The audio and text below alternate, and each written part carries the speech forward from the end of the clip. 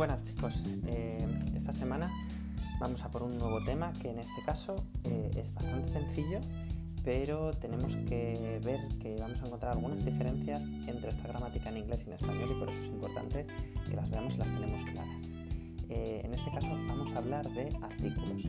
Vamos a ver por una parte a y an y por otra parte vamos a ver the. Vais a encontrar esta información en vuestro Grammar in Use a partir de la unidad 70 en adelante. Si no me equivoco son 5 unidades, lo compruebo.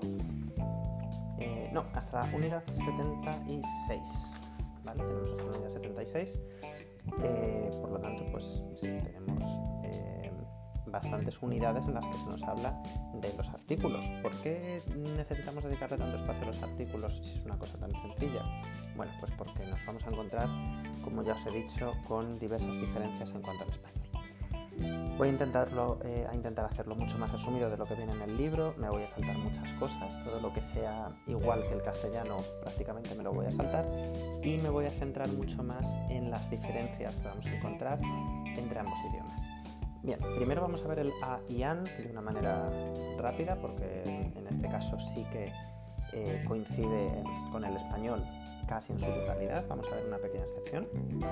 Y bueno, tenemos que a y an significa en español un, uno o una y siempre, evidentemente, lo vamos a utilizar con nombres contables singulares, ¿vale? Nosotros en español también tenemos el artículo unos para el plural, cuando queremos hablar sobre un sustantivo que está en plural y que es un objeto indefinido. Pero en español, pero en inglés, a y an no se utiliza para el plural, ¿vale? Para ese plural pues tendríamos some, any, dependiendo del tipo de frase que sea, utilizaríamos eso, pero no consideramos a some y a any artículos, ¿vale? O sea, los meteríamos, en inglés estarían dentro de una categoría diferente. Bien, pues como os he dicho, a y an lo utilizamos para sustantivos contables singulares y lo utilizamos pues cuando son artículos indefinidos, son objetos indefinidos, cuando no nos referimos concretamente a uno específicamente, sino que nos referimos al que sea. No, pues vi un coche, no sé qué, bueno, pues es un coche, no importa cuál, no es una información especial, ¿vale? O había un chico en la tienda y tal, bueno, pues había un chico. Si utilizo un, pues quiere decir que probablemente ese chico es un chico cualquiera, el que sea, nos da igual.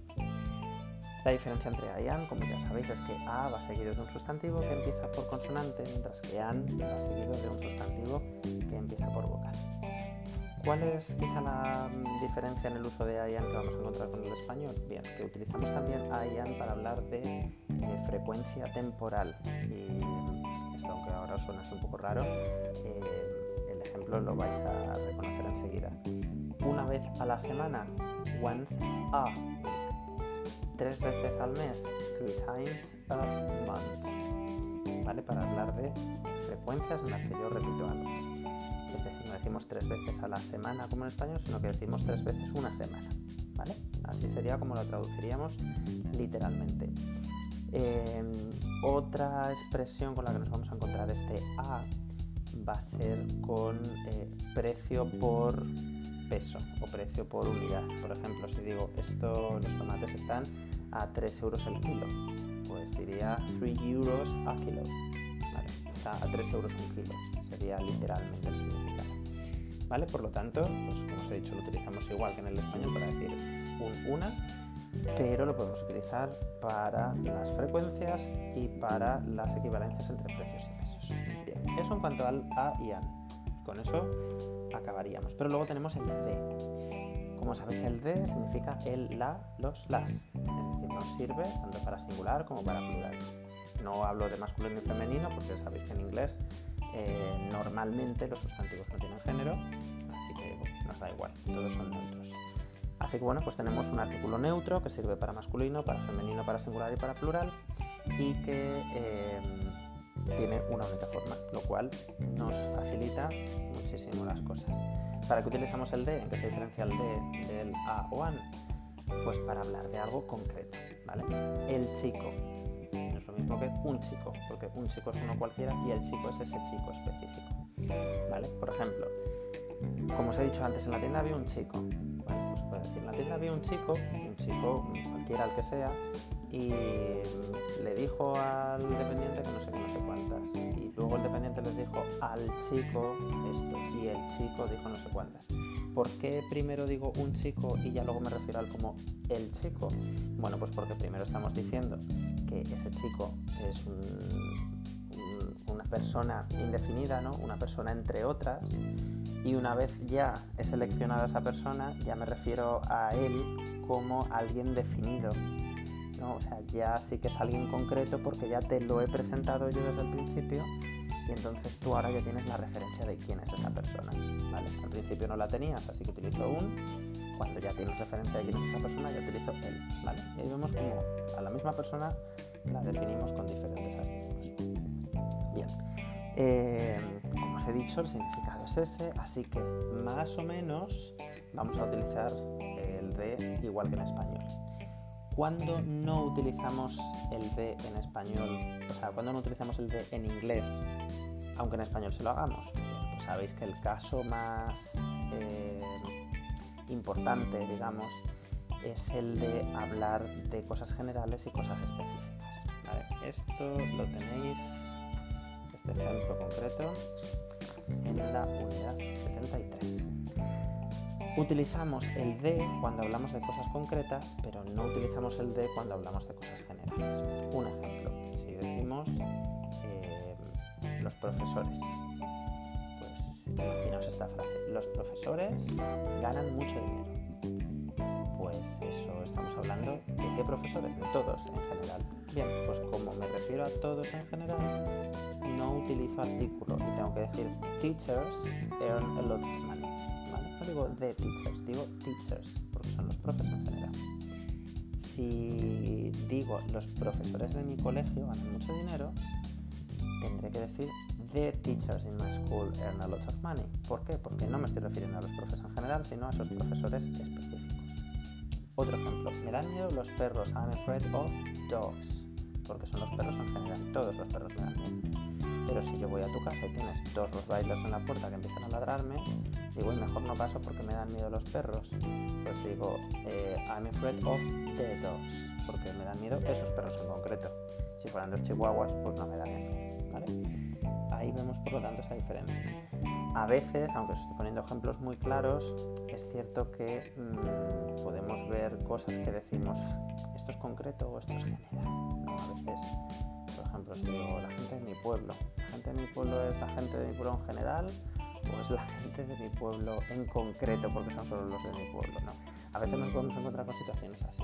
En ese caso, el de la gente de mi pueblo sería concreto, así que sí que diríamos the people in my village.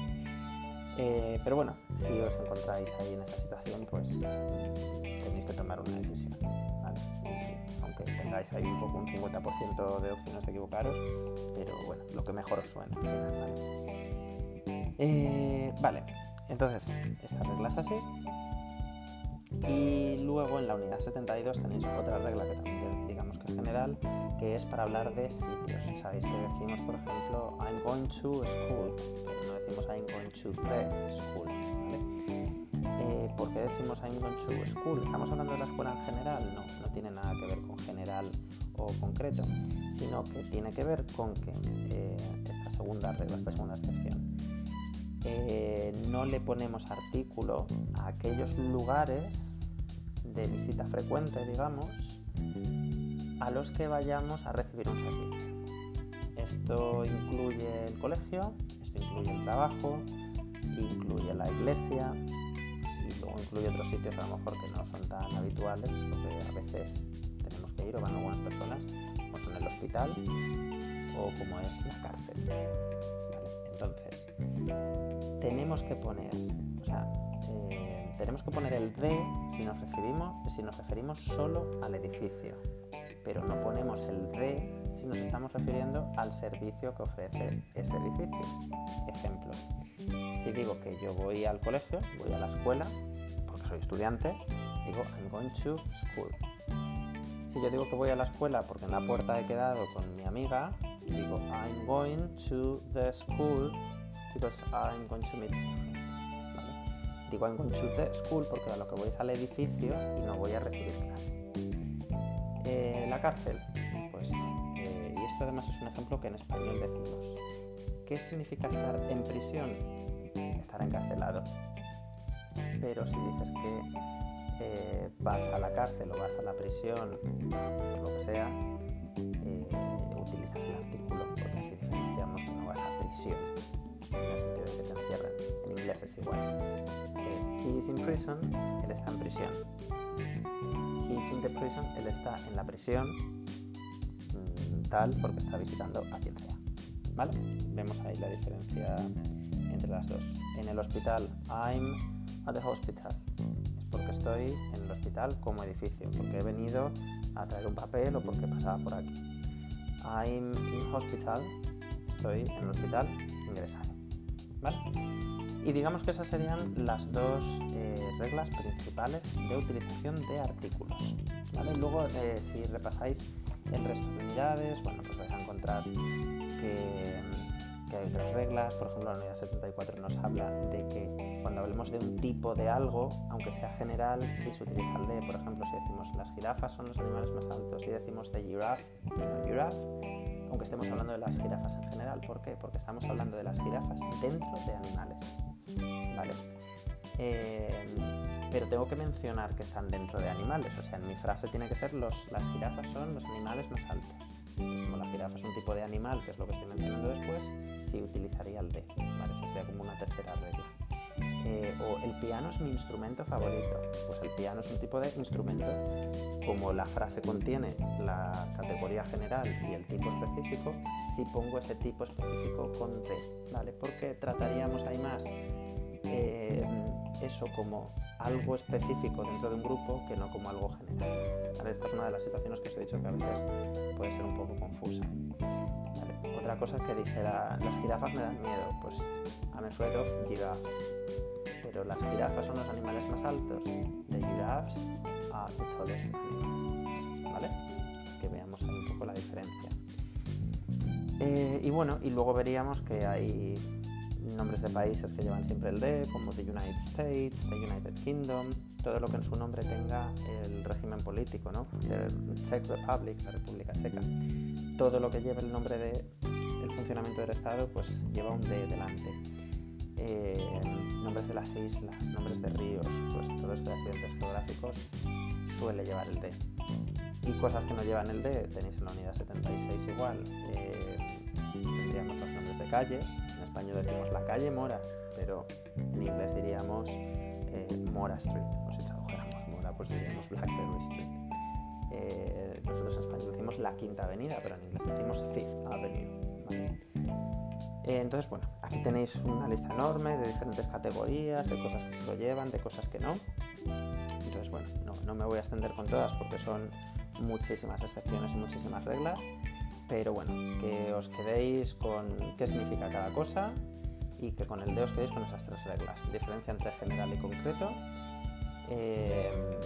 diferencia entre sitios a los que voy a recibir un servicio y sitios a los que voy al edificio, y diferencia entre algo general y un tipo específico dentro de una categoría. ¿De acuerdo? Bueno, pues echadle un ojo. Dentro de todas estas unidades sabéis que al lado tenéis la página de ejercicios, que son muy interesantes, que los hagáis.